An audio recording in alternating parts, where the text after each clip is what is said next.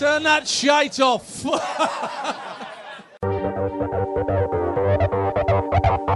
This is not a dream job, this is reality. I am Man United. The best word I can say, but will describe this was boom. And I think that you are an ostrich.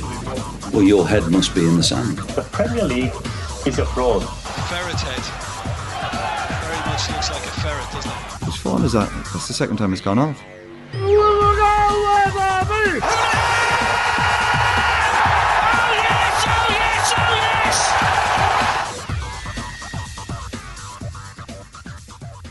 Hello and welcome to the Balls at E Football Show, which is our football show here on Balls at E, brought to you in association with Ladbrokes. My name is Mikey Trainer and I'm joined by just Gavin Cooney this week. It's just the two of us. Yeah, Casey didn't make it in. How are you feeling, Mikey? I'm okay. We're both. It's a disclaimer. We're both very, very hungover. We had a very big night with Chris Kamara last night. A reminder to subscribe, download, and rate this podcast. Oh, do you can subscribe. Also catch the other Balls at E podcasts in our iTunes feed.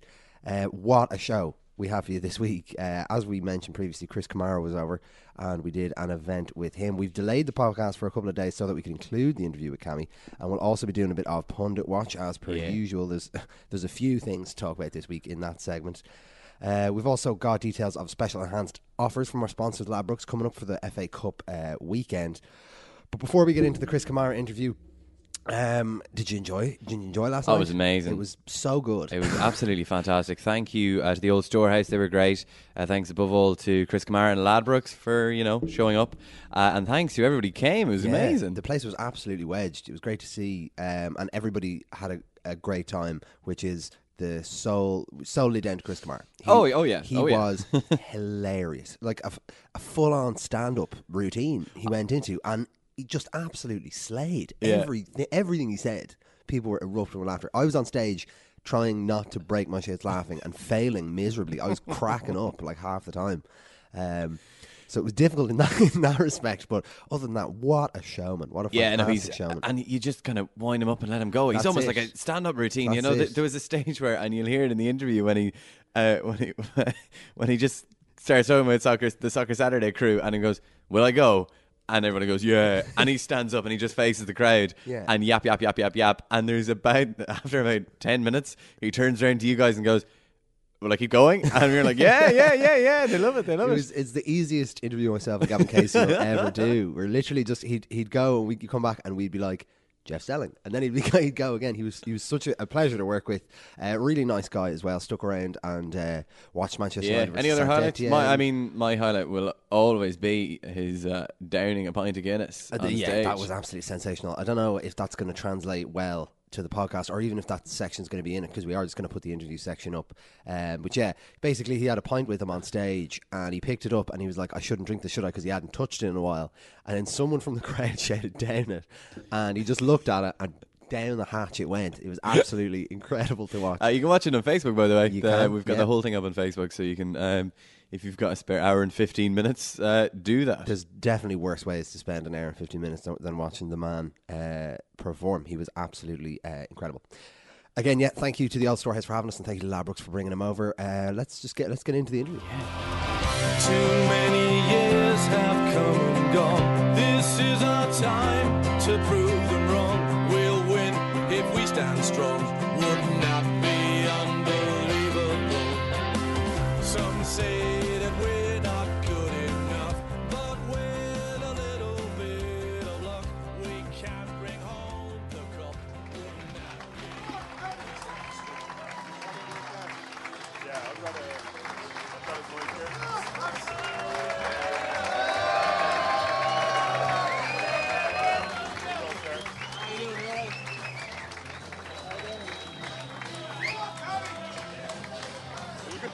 Standing up for the whole lot. Welcome.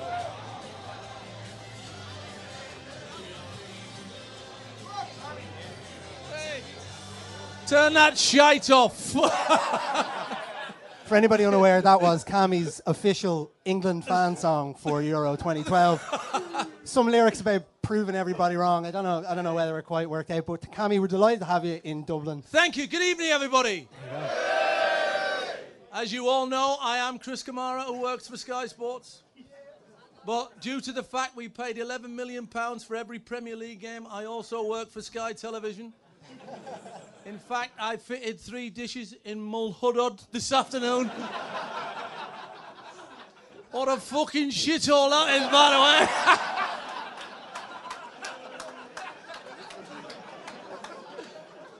I fitted 3 dishes and had 2 nicked out the van. I'm only kidding if anybody's from Mulhudod. Anyway, yeah. No, you're right. Yeah, you're right. You're spot on. Spot on. So obviously, we're delighted to have you in Dublin, and we're sure it's not your first time. Shut here. up! I'm having a pint of Guinness.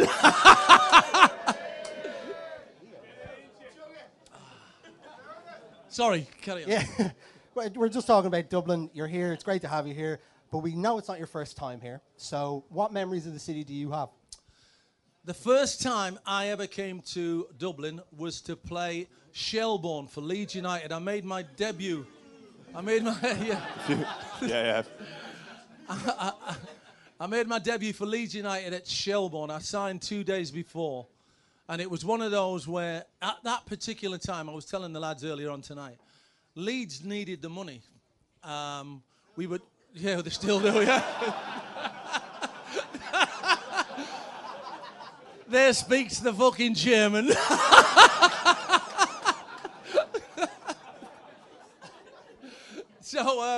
So they needed the money at that particular time, and the winds in Leeds Bradford Airport were 80-odd mile an hour. Now, you're only allowed to leave the runway on an aeroplane if they're less than 65 miles an hour. But Bill Fotherby, who was the manager director of Leeds, convinced the airport staff to let us go because that's how desperate they were for that money at that particular time. So the plane went down the runway like I go home on a Saturday night, swaying from side to side, and the plane took off, and going over the North Sea, it was dropping, and it was probably only about 20 foot at a time, but you can imagine your stomach and your insides were going every time it dropped and every time it got back on a level playing field. So the lads had decided, we'll play the game against Shelbourne tomorrow night, but we're not going back on that plane.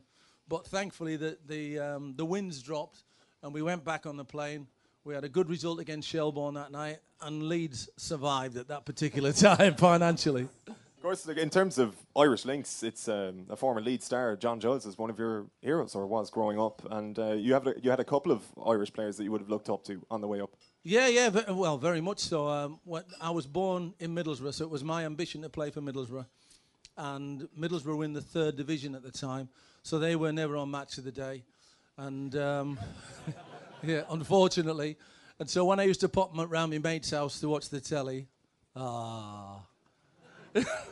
so when I popped around my mate's house to watch the telly, you couldn't support Sunderland or Newcastle because they were local rivals. So Leeds were the team of the 70s. And so I quite liked this fella in the centre of midfield, Johnny Giles. He was magnificent. You know, Billy Bremner was a colossus, but Johnny could put a pass where Billy could only dream about putting a pass. So I loved him to bits. Obviously, my all-time favourite Irish player is Georgie Best. I think everyone would say to that, yeah. We all remember how he used to drop a shoulder and stick it in from any angle.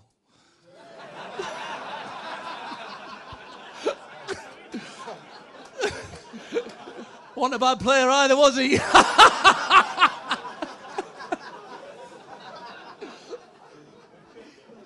Well, obviously, you were playing during a time when Jack Charlton was the manager of Ireland, and during that period of Irish football, Jack got a reputation for calling up players, and while they were fully committed to the green jersey, and that's not in question, their family links to Ireland were a bit debatable. The call never came into you whether you could come up and play for Ireland, did it? No, I didn't for the Republic of Ireland. Actually, Brian Hamilton, I don't know if anybody remembers him, from Northern Ireland, he actually asked me because my mum's mother was called Livingston, and it's pretty Irish name, you know, I presume.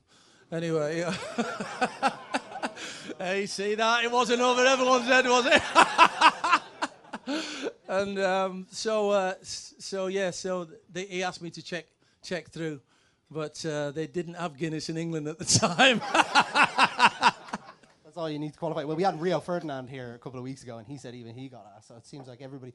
But when we were growing up, we would have caught the very end of your playing career, and there's some other people here maybe that are younger than us. So for them who are unlucky enough to not see you play the game, how would you describe yourself as a player? Elegant. Quality? Elegant, skillful. This is for those who didn't see me play, by the way. I was going to say, how would other people describe you as a player? Everyone asked me who my favourite player was, right? So, and who's the best player that I've played with. We already spoke about my favourite players, Johnny Giles when I was a kid. But who was my favourite player when I played with throughout the years? And it had to be Gordon Strachan. Gordon Strachan looked after himself like nothing else. He used to have this seaweed shite. Sorry, Gordon. He used to have this seaweed before games, all these things, and he'd have a masseur, and he'd press all these areas on his body, and he had a shrink, and he was honestly the best professional I've ever worked with. And so everyone says, well, how can you say that? Because you played with Eric Cantona at Leeds. And Eric Cantona at Leeds wasn't the Eric Cantona at Manchester United, was he? Let's be honest about it. No way was he. You know, I was actually, when I was at Leeds, I was doing my full coaching badge. And I said to Howard Wilkinson, I said, Howard, I said, after training today, is there any chance that you can put a session on for me? He said, why? I said, well, I've got my full badge on Sunday. We've got a game on Saturday at home, but on Sunday I'm taking my full coaching badge at Lilleshall. And he said, well, what's the topic? So I said, it's attacking from midfield. So he said, I'll tell you what I'll do. We'll put it on after training. I said, no, Gaffer, don't. Because what Howard did, it was years ahead of his time. You played for 90 minutes, you trained for 90 minutes. So we trained at 10:30 till 12 o'clock. As soon as 12 o'clock came, you finished. If you wanted to do any extra, you did it before training. If you wanted to do anything in the afternoon, you did it from 2 o'clock onwards after you'd had your lunch and your body had been revitalised. So I said, if you say do it after training, the lads will go, no, we don't want to do it. He went, no, I'll do it after training. So 12 o'clock, we get to 12 o'clock. The lads, he says, right, end of session. He goes, just hang on 1 second, lads, one more session. They go, all right. We're going to help Cammy out with his full coaching badge. And I can see straight away all the lads are going, fuck you know. Fuck you know. So Mel Sterling goes, hey? Yeah, Mel Sterling goes, Cammy, it's lasagna in the cafe this afternoon. Yeah, he was a fat bastard, Mel.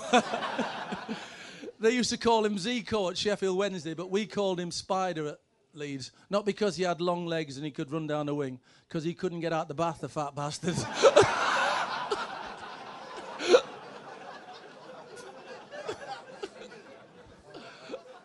So all the lads have gone, oh, shit. I said, look, come on, lads, just do us a favour. Just help me out with this session. Just need to get it all right for Sunday. So I can see they're all reluctant to do it. So Howard starts the session. He gives the ball to Mervyn Day. He said, Mervyn Day, give the ball to Gordon Strachan on the edge of the box. Strack, you give it to Gary McAllister. Gary McAllister, you ping it into Eric Cantona. And Eric Cantona, you lay it off to Cammy when he comes running through midfield. So Vinny goes, you won't be running through midfield. I said, Vinny, we want the session to go quickly. Let me do it. So Howard gives the ball to Mervyn. Mervyn gives it to Strack. Strack pings it into Gary McAllister. Gary McAllister pings it into Eric. Now, Eric has got two centre-backs, Chrissy White and Chrissy Fairclough, right behind him. So he's there with him. So Chrissy White and Chrissy Fairclough tried to read the layoff to me. Anyway, Eric's too clever for them. As he gets the ball, he just goes to play it with his right foot to me and then spins round with it. Chrissy White and Chrissy Fairclough have both gone for the ball. So Eric turns round. John Lukic is in the other goal and he chips it, Eric. Like that. Top corner of John Lukic's goal. The lads are clapping. Wow, wow, wow. Magnificent. Absolutely magnificent. Howard Wilkinson goes, whoa, whoa, whoa, Eric, what the fucking hell are you doing? You will never, ever be able to do stuff like that in the Premier League. Fucking lay it off to Cammy. You had a better option. Eric goes when the seagull follows the fucking trawler, you twat. So he goes, right, lads, come on. We got to do it properly this time. So he gives the ball back to Mervyn Day. Mervyn Day gives it to Strack. Strack pings it into Gary McAllister. Gary McAllister pings it to Eric. Before it can get to Eric, Howard Wilkinson shouts to the Sioux centre-backs, Chrissy White and Chrissy Fairclough, stay with your man. They do this time, and Eric lays it off to me. Now, we've all played football, lads, haven't we? And there's a few ladies and all who already played football in. You can't miss them out these days.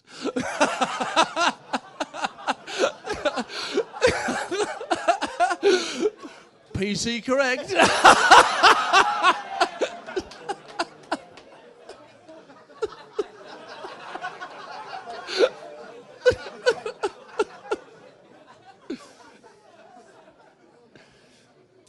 So Eric lays it off. The two centre-backs stay there. And you know when it's coming and it's perfect and the timing and the movement of the ball is spot on. I've got there bang on cue. I'm thinking, what a brilliant ball from Eric. And I've shanked it and hit the corner flag. I'm devastated. And Howard comes back onto the pitch and he goes, that's much, much better. Right, where were we, lads? Just before we move on to the second career that you managed to forge for yourself after football. What career after this? Well, no, I think you were safe. I think you played it safe. It's a smart thing to do. We were talking about, obviously, Jack Charlton. The call for Ireland may never have been a possibility. It may never come. But Ladbrokes are also partners with the FAI. And it's funny you should mention the magic sign. That's why I'm here tonight, folks. Just to let you know, these are the boys. and it's not just us they have a partnership with, it's the FAI. And the FAI, I believe, if we can get Darren out here, if this is right, have sent along a little present for you. Wait. We'll let you do the big reveal. There's a name there. This is to welcome him into the football family. Give him a look. There it is. Yeah.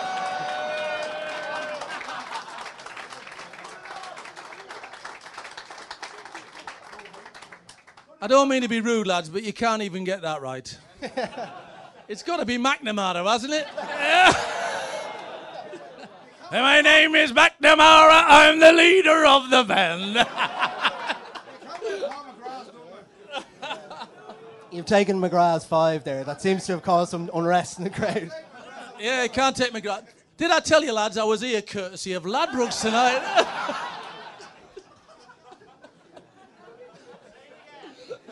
Did I tell you, lads, I was here courtesy of Ladbrokes tonight?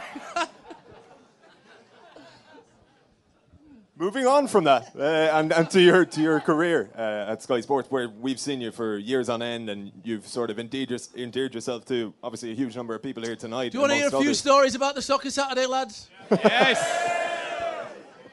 Well, everybody says Jeff Stelling is a genius. But think about it. No goals, no action, no atmosphere, and no fans. For Jeff, it's just like watching Hartlepool. The programme's become a bit of an institution, or should I say that's where most of the panel should be. On one side, we've got Champagne Charlie Nicholas, ex-Arsenal, ex-Celtic, ex-Aberdeen, ex-Scotland. On the other side, you've got Paul Merson, ex-Arsenal, ex-Middlesbrough, ex-Walsall, ex-Pompey, ex-Villa, ex-England, to name but a few. And in the middle, you've got Phil Thompson. A nose between two thorns. He must have told some lies when he was a kid, Tomo. That legendary manager, Bill Shankly, he went, Phil Thompson, what a player. He was Irish. He went, Phil Thompson, what a player. I thought I had the best footballing centre-back in the world in Emlyn News. But along came this kid from the youth team, Liverpool brawn and bred. If you cut him, you'd see red blood. That wasn't a fucking joke, by the way. He said he's also the only fella I know who could walk into a brick wall with a hard on and break his fucking nose.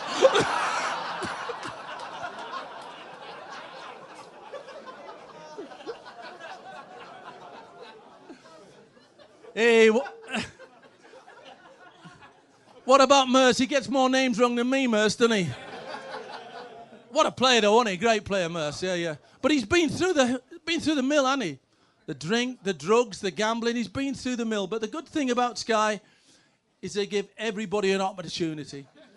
When I was playing for Luton, Boxing Day, 1992, we were playing Arsenal. And David Seaman was about to take a goal kick. I was screening the back four. Alan Smith and Merce were there. 2 centre-backs, Trevor Peake and Marvin Johnson for Luton. So Trevor Peake says to me, Cammy, watch Merce, because he's going to try and drop in there and get the header. I said, don't worry about it. I can see him. See him over my shoulder. He goes, well, be careful. I said, well, Will, don't worry about it. I'll be careful. So David Seaman takes a kick. I can just see Merce out the corner of my eye. So I've just gone for the ball. Merce has tried to come from that way. As I've got to the ball, I've headed it. But as I've headed it, I've accidentally elbowed Merce on the nose. So I wait to see the ball go out, and then I've turned round to Merce to apologise. And just as I've turned round to apologise, he sneezed all over me like this. Shoom! I am covered in saliva, just running down here, and snot and everything. I'm telling you now, that was the best I felt for a fucking fortnight.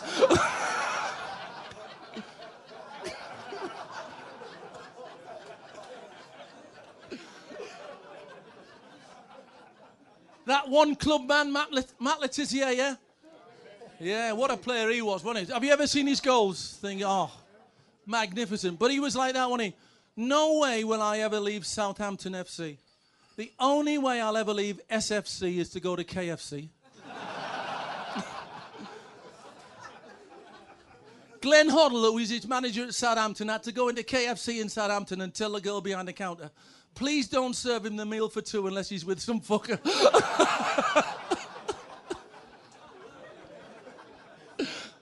Tiss is the only player I've ever known who puts weight on during a game.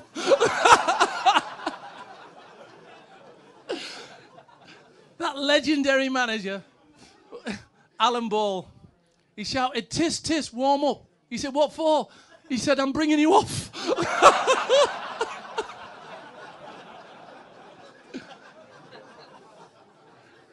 What about...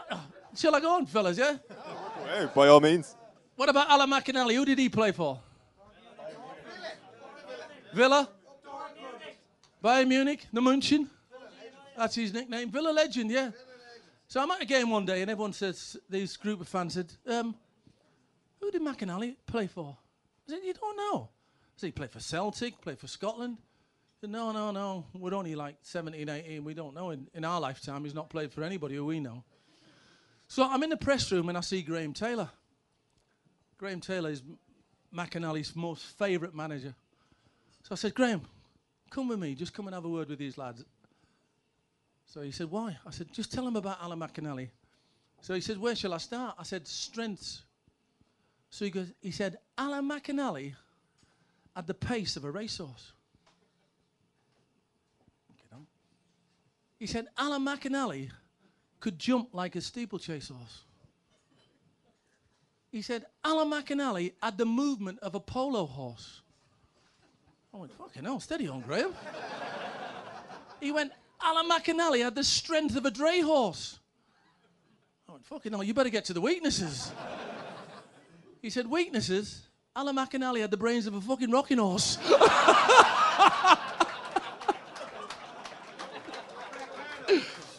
Hey, what about some of the old boys? Remember them? Rodney Marsh? Yeah, why do you take an instant dislike to Rodney Marsh? Because it saved fucking time.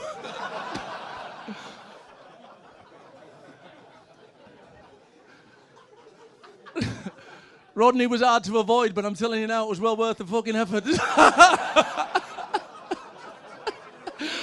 Hey, I better stop before I get the fucking sack, and It was just like we had Phil Thompson over last year, and I had to pick a combined Liverpool Man United 11 with him, which didn't exactly go to plan. I kind of got confused, and then before I knew it, there were 9 Liverpool players in the 11. But the one thing that he kept hammering home is just how impressive Jeff Stelling is behind the scenes and how much work goes into so that he can be the guy who pulls up. That's their 8th goal from a set piece this season. Those crazy stats that he comes up with. To be fair, Jeff works really, really hard, and I hate it when the reporters on a Saturday will start their report. They're meant to be at a game to tell us what the goal's like. Fuck off, you twats. I don't know, Jeff.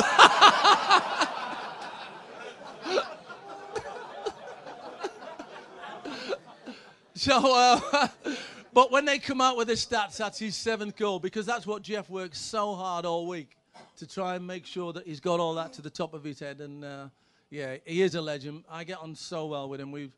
I never realised until it was 2004 at Queen's Park Rangers, where Kevin Keegan came up to me and he said, "I've just seen the Soccer Saturday funnies.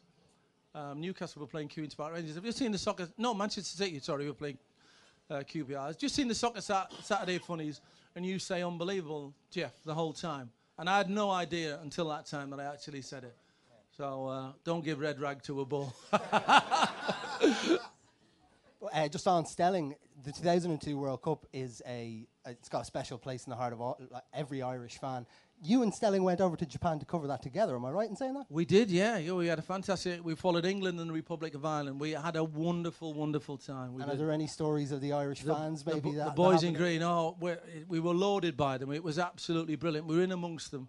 And it was, just such a shame. Because we thought they'd get to the semis, because they played really well. Obviously, the big story that time was about Mr. Keane. But it was a fantastic trip and a fantastic journey that we had. Jeff got you in a bit of trouble over there, did he? He did get me in a bit of trouble. Now, Jeff, I phoned up Jeff and I said, "Do you fancy coming to the World Cup in Japan?"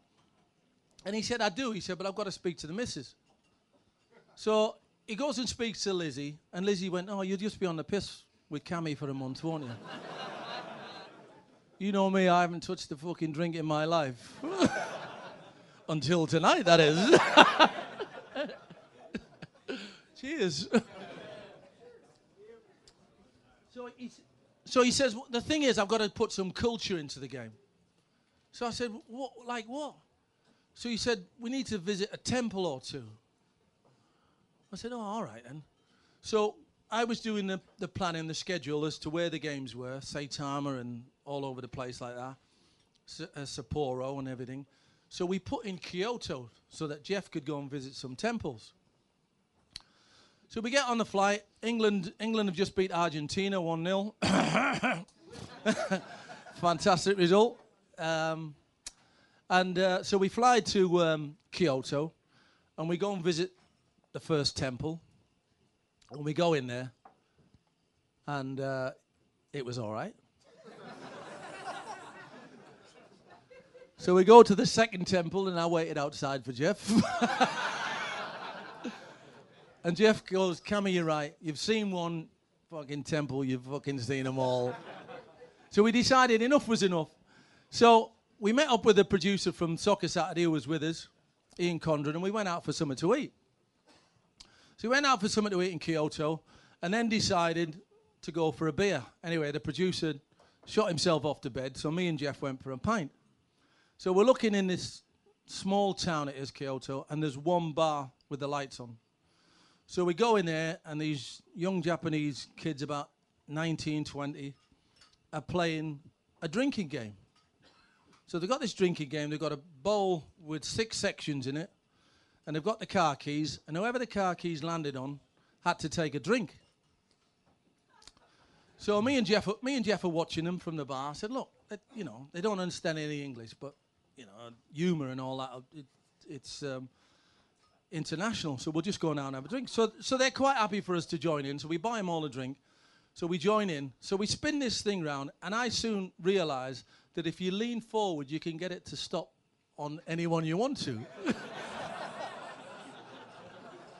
So 6 out of 6 it lands on fucking Jeff.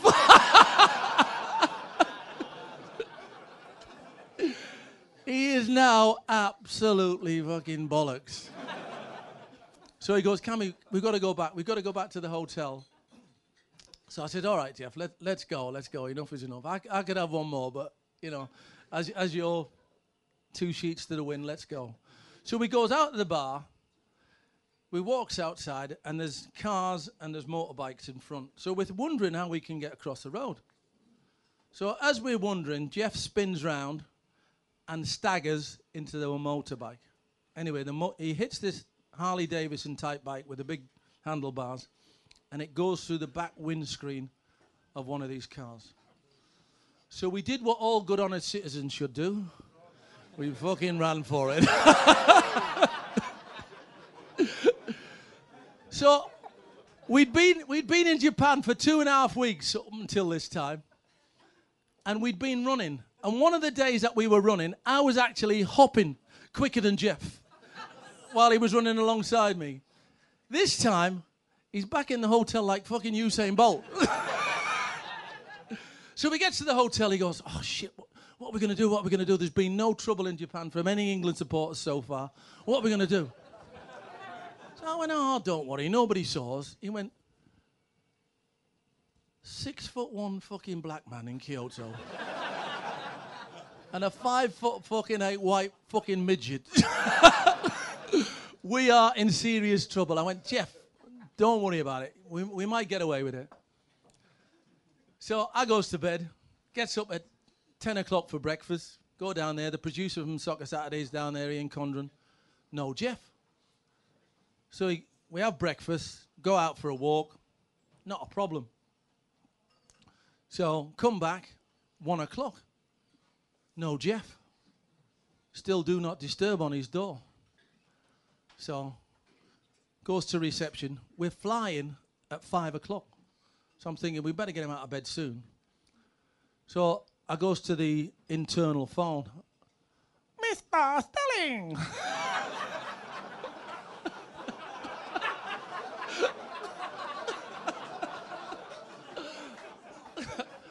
Reception here. Another fucking Irishman. I have police in reception. Jeff goes, oh yes.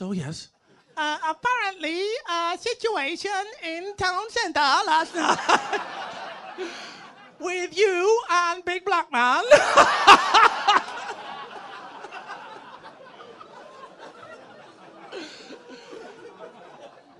He goes, oh yes. Apparently, handlebars of car go through.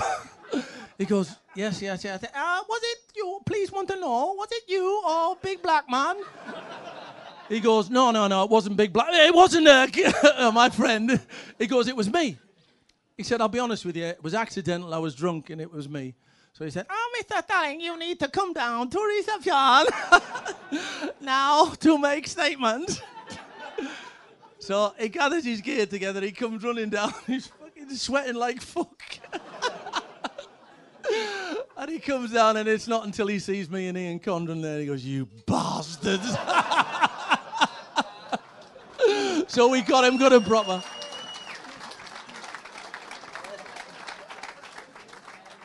Gav Cooney, you're in the crowd. Any questions for I am, Chris? yeah. I'm taking the Cammy roving reporter role. This question was submitted anonymously, strangely enough. Is Paul Merson more or less stupid than he looks? Mercer's a clever guy, to be fair. Very clever guy, yeah. His tipping's not great, but no, he does get a few names wrong. But he's no thicko, Merce, that's for sure. We've heard great things about the Friday night piss-ups before Soccer Saturday begins. Is there an outstanding story from one of those? No, I can't reveal those because we can't fucking remember them. That's why. That's the idea for Jeff to gauge on the lads' thoughts of the week. So what's happened is football's gone on through the week, and the weekend Jeff doesn't get to see them because as soon as the game's finished on a Saturday, he shoots off but then he gets their ideas of what their thoughts are and the videos that are going to be played in on the Saturday. And if he agrees, he'll sort of like nod politely, and if he disagrees, he won't mention anything until the show on a Saturday, and that gives him a good idea of where to go. Great. And Matthew Murphy wants to know what were Andy Gray and Richard Keys like? Whoa, whoa. I loved Andy Gray. You can leave it there. No, who was the other one? Alicia who?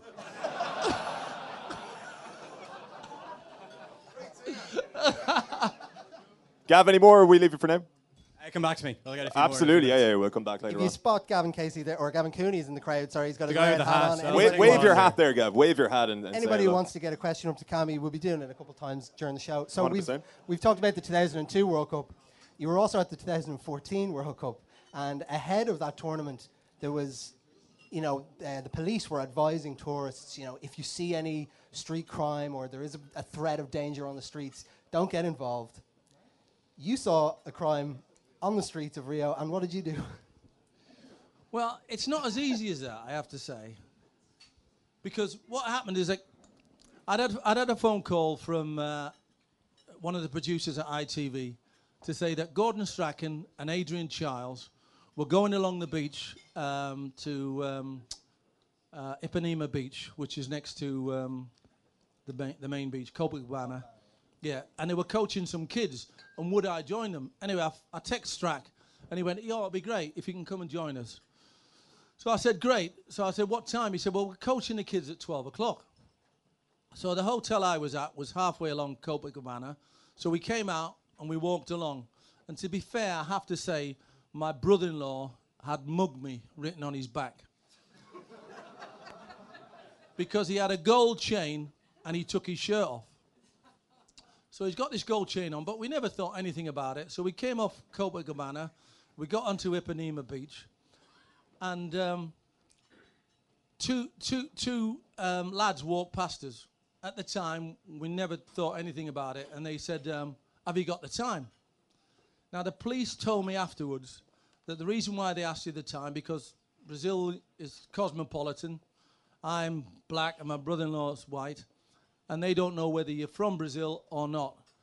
And so they ask you the time, and so I answered in English, sort of like 25 to 12. But to be fair to them, all they had to do was fucking pass me a ball, didn't they? They'd have known I wasn't fucking Brazilian then, would they?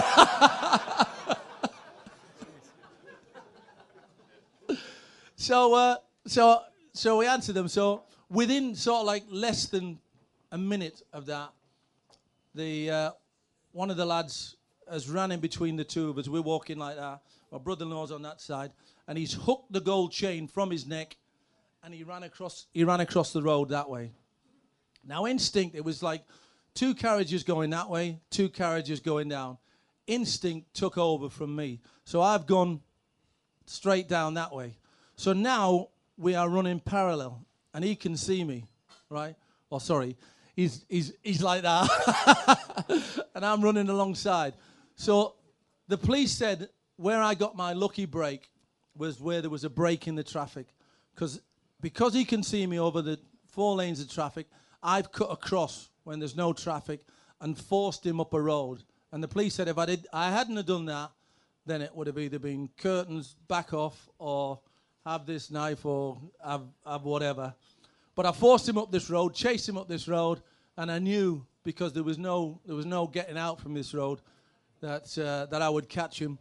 So I caught him, took him to the ground, and we got the gold chain back. One man. Hey. Da, da, da, da.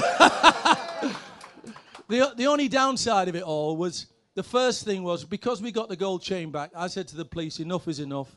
Let him go." And they said, "No, you can't. You have to make a statement because we don't catch enough of them in Rio. So we need to deter them because obviously tourism is what pays for the country." And then the British Embassy came down and said, "What happens if somebody else does what you just done and gets killed? So can you go out and tell everybody that you were an idiot. And I said, I don't need to fucking tell anybody that. But that's what I had to do. Moving back to Sky, we've heard about the Soccer Saturday lads, but obviously your job, which to a lot of people here seems like a dream job, it affords you unbelievable access to people that we only see on TV in terms of footballers and managers. Who have been the best managers and the worst managers to deal with, if you were to keep it to the current crop? So don't say Harry Redknapp, because he's done. No, he's done. Now, it depends. You're still recording over there, so I can't tell you intimate stories. I'm in the shit as it is. Yeah. What about who was your favourite manager to ever have on Goals on Sunday? I've just told you I can't reveal that story. Fair enough. Because that takes care of the second story, but it is Jose Mourinho. Yes. Sure. Yeah. Any footballers, current footballers that you've enjoyed spending time with, or? Yeah, we're fortunate enough because of Goals on Sunday, the profile that we have with it, that the players do like to come on, the managers do like to come on, so it's not like we have to worry about guests week in, week out, because we do get good guests. The problem we get is like anything else, whether it's fixtures, players having to play when they get time off, when they can be with their families. If they all, if in a perfect world, if they all had 2 or 3 days off after a Saturday game, we'd get more bigger names on the show than we actually do. But, it is what it is, and, we don't struggle. This is my 16th season doing Goals on Sunday. So, Veteran. So, yeah. So if you can't... Unbelievable, Jeff. It's the first one. He said it, oh my God. Who had 7 on the sweepstakes there? So if you can't tell us anything about the current managers, what about Harry? I can't tell him to switch the fucking videos off, and we can have a laugh.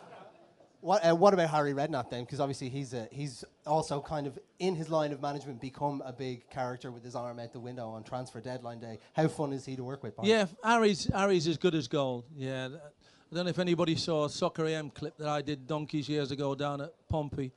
They were playing in a game which was a 1 o'clock kickoff on Sky, and he gave me full access to the dressing rooms at sort of like 12:30. The one thing he didn't give me full access to was the manager's room.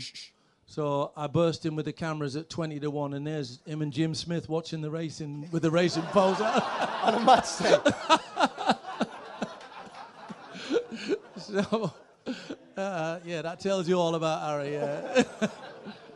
And obviously you get a lot of access and times with players, as you just said as well. But what about referees? I read your book, and there was a fantastic story about the referee that was at the centre of the whole Paolo Di Canio controversy. You tried to crack a joke with him, and it didn't quite land. Yeah. What was his name again? Paul Alcock. Yeah. Paul. Alcock. Yeah. Paul what? Alcock. Alcock. Alcock. It's a tricky one. He made that one up, didn't he?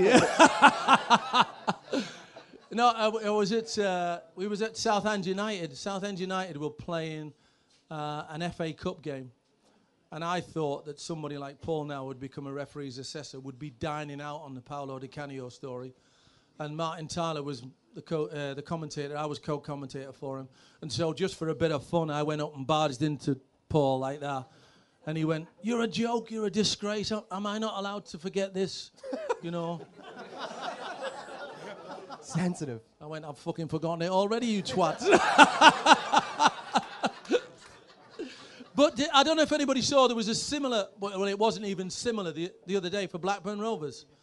Did anyone see it? The Blackburn Rovers player, I spoke to Owen Coyle yesterday, who's going to get charged because he had a goal disallowed. Can't remember what his name. Akpan, was it Akpan?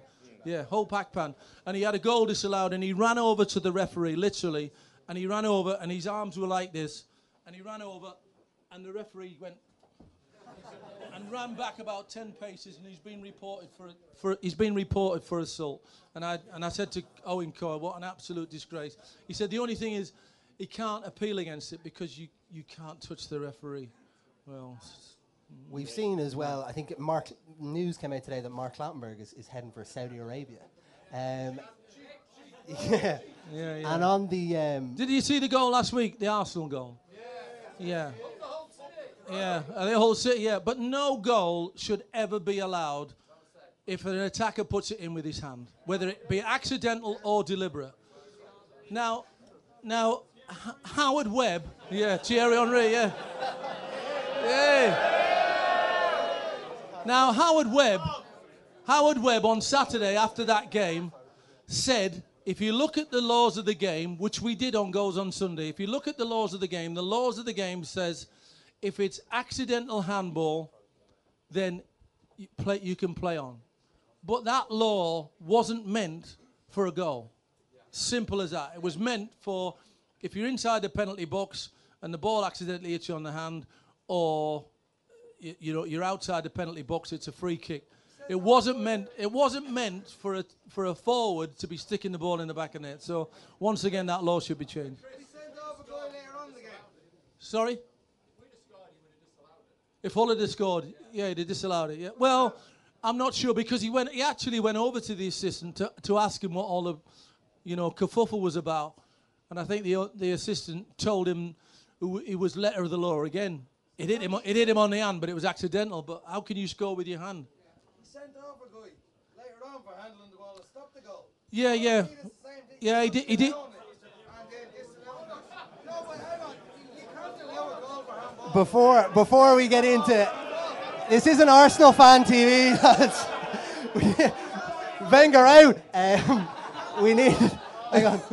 Do you think the issue, the question as well, and Paul Alcock falls into it as He well. said, "Shut the fuck up." Not me. But what we were just talking about, Paul Alcock as well, and Mark Clattenburg, is this kind of idea of celebrity refs, like referees now kind of knowing that they're at the centre of the attention. Like Mark Clattenburg issuing a "come and get me" plea to China and Saudi Arabia, Do you think there's a problem? Obviously, it's been a huge talking point this season, the standard of the refereeing in the Premier These League. twats are trying to get me to sack, aren't they? Never.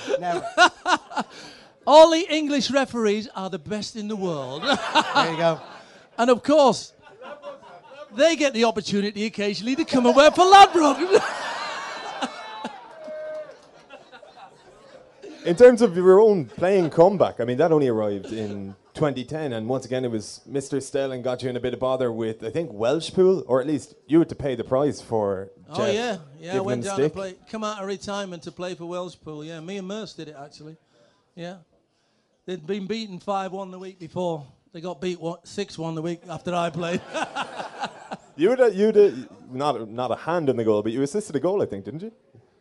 I had to do something in the 90 minutes. So obviously your role, you just said you were 16 years at Sky. When you started, there was no camera phones, there was no Twitter.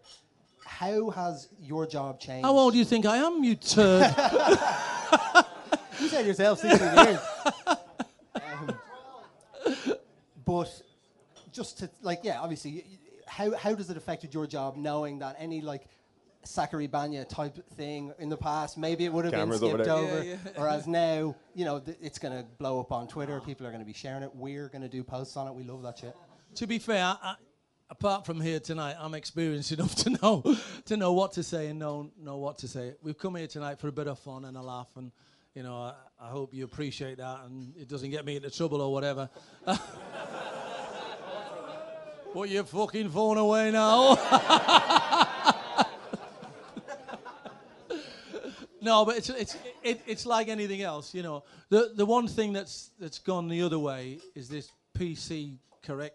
You have to be so you have to be so careful for what you say and how you say it. And there's always somebody on Twitter trying to trip you up. No matter how you say whatever you say and how you say it. And to be fair, I normally look at them and just block them straight away. Fair enough. Absolutely fair enough. I think. Gavin, have we got more questions from the crowd? Paulie Martin wants to know, have you ever been part of a team that collapsed like Arsenal did last night, and that leads on to a whole Wenger in, Wenger out debate? You got to take a side here. Yeah, I think it's been leading up to this for Arsenal from their point of view, from their fans and everything else last night.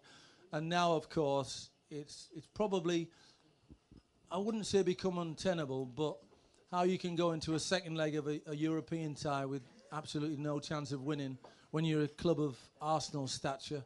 is beyond me. So I would imagine that, Arsene Wenger's done great things for Arsenal. There's no doubt about that. But we all have a sell-by date. And hang on, where's that phone call? There's my boss on the phone. No, well, you do. You all have a sell-by date. There's a time when, as a manager, when players have heard it all before, they've seen it and done it, and that's probably one of the things that you did look at last night and thought, when it got to half-time last night and they're drawing 1-1, could Arsenal come out in the second half and be resolute? And they didn't against Bayern Munich, thinking the fact that 1-1 would be enough. They came out and played the same way as they did from the start of the game. And I just think that told volumes of what might happen to Arsene Wenger, rather than, thinking, okay, we'll settle for a 2-1 defeat. We've got a point at this moment in time, or we've got a draw, I should say. Let's try and hold on to that. But they didn't.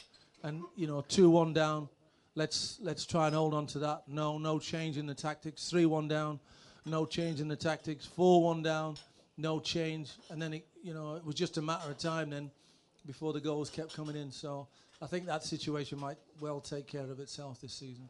Yeah, there's lots of people around asking, wondering, what will be the makeup of the top four, assuming that Arsenal will make it because they always fucking do. I mean, what will be the top four at the end of the season? Next question.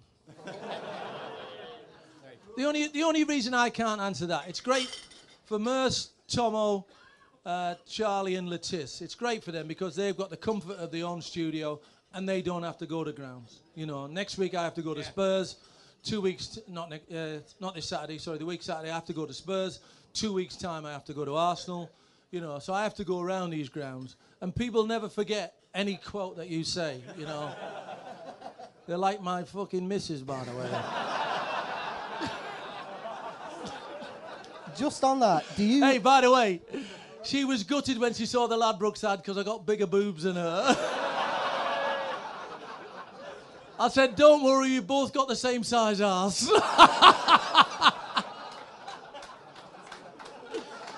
Did I tell you before, though? I do work for Ladbrokes. Hey!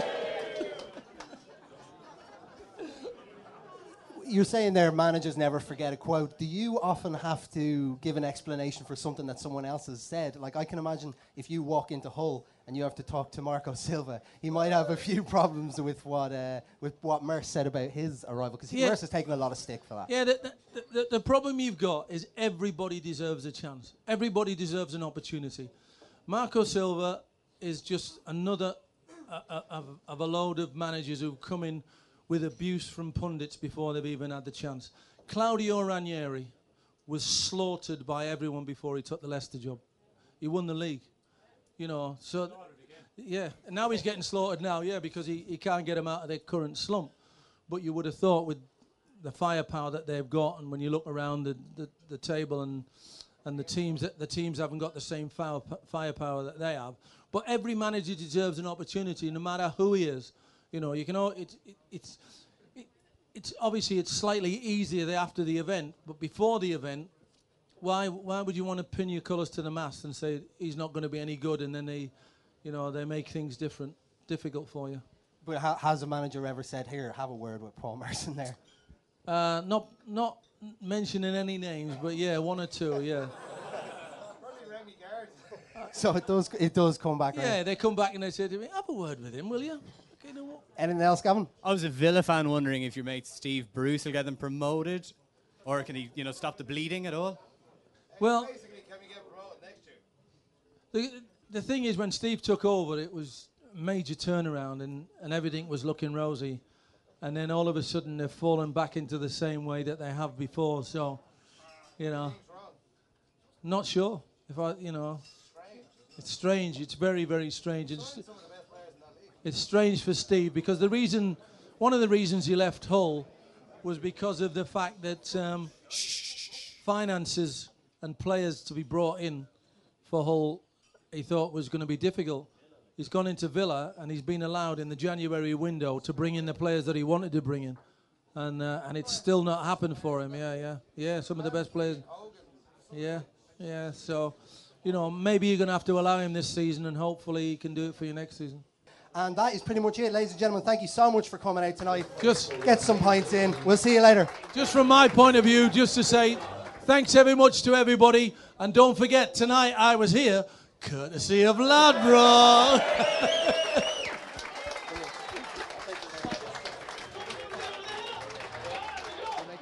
Get double the odds on first goal scorer with Ladbrokes. That's right, if your winning first goal scorer scores in the opening 20 minutes of selected live matches, then Ladbrokes will double the odds. Available in Ladbrokes shops nationwide. 18 plus terms and conditions apply. Dunlewy.net. What a night. So good. We all had such a fantastic time, although the heads are a little bit weary in the office today. The Ladbrokes Bet of the Week. It's time. Yeah.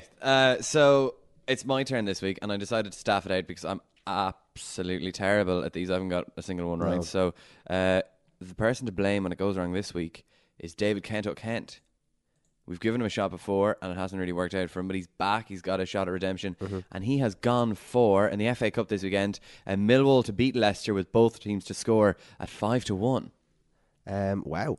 I mean, Leicester, Ranieri gets the sack. That happens. I'm not saying it won't. It's extremely plausible. And if Millwall do win, it is going to be with both teams scoring. So that is a very interesting one. I think that might happen, Yeah. And Leicester, and then they'll be the low, and then into the Champions League. Ridiculously. Bounce back.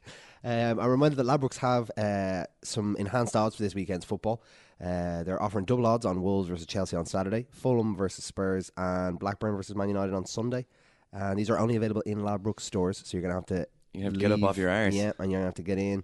But it's worth it if you are betting on any of those games. A reminder, that's Wolves, Chelsea on the Saturday, and then Fulham, Spurs, and Blackburn, Man United on the Sunday. Let's move on to Pundit Watch. At Ladbrokes, if one team lets you down on your ACCA of 5 teams or more, you'll get your money back as a free bet up to €25. Ladbrokes, online, mobile and in-shop. 18 plus terms and conditions apply. Dunlewy.net. Pundit Watch. Hello, welcome to Fletching Sav, the best bits. It's been a while since we've had anything from Garth Crooks in this Pundit Watch segment. Crooks. Are you aware of the great musical work of Half Man, Half Biscuit? Oh, it rings a bell. They have a song called Lock Up Your Mountain Bikes, and the first paragraph goes, "There's surely nothing worse than washing sieves. There's surely nothing worse than washing sieves, with the possible exception of being Garth Crooks. There's surely nothing worse than washing sieves." I'd say being Garth Crooks isn't that bad because he was a footballer and now he's paid to give opinions on footballers. So I'd say it's actually pretty good to be Garth Crooks. The problem is being around Garth Crooks. Or having to being exposed to Garth Crooks. And what's weird about him is it's not every week. It's not regular, his moments of madness. Like, you'll be reading the Garth Crooks Team of the Week and most of them will be fairly, justifiable. Yeah. And sometimes he'll have views on stuff, and some people don't like the way he presents it. He's very articulate and he's really dramatic in what he says, and people don't really like that. But at the end of the day, every couple of weeks, it's as if, I don't know whether it's he knows or he wants his name back in doing the rounds or whatever it is, but he just comes out with this absolute just garbage. If you remember, he once picked Wayne Rooney in a Garth Crooks Team of the Week, and the reasoning was absolutely amazing. I was speaking to my Uncle Ben on Saturday and said that Aaron Ramsey was almost certain to be the unanimous choice for Footballer of the Year. He took the glass of champagne out of my hand and said, "You mean Wayne Rooney, don't you?" I told him that he had made a very good point and promptly went home. It's bollocks. It's absolute bollocks. But the latest bollocks is surrounding Arsene Wenger. He made a point beside Martin Keown, who couldn't keep a straight face and also couldn't bite his tongue. Mm-hmm. He had to step in and kind of be like, no. So I think we're going to listen to that now. Yep. I've got some really big concerns, and they've gathered over a number of years. First of all, when he actually pushed Alan Pardew, very unusual, out of character. It happened again with Martin Jol, and then again with Jose Mourinho, and then with the referee or the fourth official. For me, these are signs that there's something happening here with Arsene Wenger as he's getting old. The pressure may be getting to him a little bit. The judgment gets a little more impaired. He's getting older. He's getting frustrated, Garth, but that's 3 incidents in 20 years. 3 incidents of discipline in 20 years. Maybe one is too many. It's about frustration. Great. Bill Shankly, Brian Clough never pushed officials or other opposition managers. Don't tell me about managers and what they should do. I've seen great managers never behave like this. There is a code of conduct. And what this is indicating to me is here is a man under pressure. Now, I understand it's a pressurised game, but at one stage, when he pushed that fourth official, I thought, it's time for you, Arsene, to take a break from the game. Yeah, so Brian Clough there, he wouldn't push an official or an opposing manager. He just punched his own fans, though. More of a clip around the ear, really, with Clough. It's just surreal. Like, Crooks delivered that like he was at a slam poetry meet. And, like, the emphasis he puts on words just absolutely boggles my mind. It's like he's trying to... It's like he's trying to con you into something, and like he's trying to divert your attention with the way that he talks. It's just weird. But one man who is far more direct, is our favourite here at Boston High, one of the greatest Irish players ever to play the game. It's Roy Keane. Now, another man who was punched by Brian Clough, by the way. True. There's a theme, underlying theme here in this episode of Pundit Watch. But like Keane, his punditry is just incredible. It was this is again about Arsenal, and he was on the ITV highlights show after that amazing collapse on Wednesday night by Arsenal against Bayern, and it's just so cutting. It's just so measured. And he sits there and he delivers it completely deadpan, and like I doubt he even rehearses it. The true beauty of Roy Keane's punditry is that's his opinion. He doesn't bullshit. He doesn't try and he doesn't use cliches. He literally just goes, Arsenal are shit. When Kieran Gibbs is your captain, you're in trouble. Yeah, and that is what he said, along with with a few other things. Let's have a listen to what he said now. Very poor, and but I'm not surprised. I don't know what you were expecting. Did you think they'd go to Bayern Munich and get a result? We've said it before about. We keep repeating ourselves, lack of leaders, lack of characters, hunger, desire. But I have to say, tonight, at this level, in this stage of the competition, they're just not good enough. So it's almost no point in being too critical of them because they're not up to it. The players, they've got two decent players, Arsenal. The rest, average. We go back to, again, leaders in the game, being organised at the back. When you're not at your best, again, you're talking about taking your medicine. If you're 2 or 3-1 down, just steady on, stay in the game. I think reflected tonight, when I see Gibbs with the captain's armband on at the end of the game, you're in big trouble.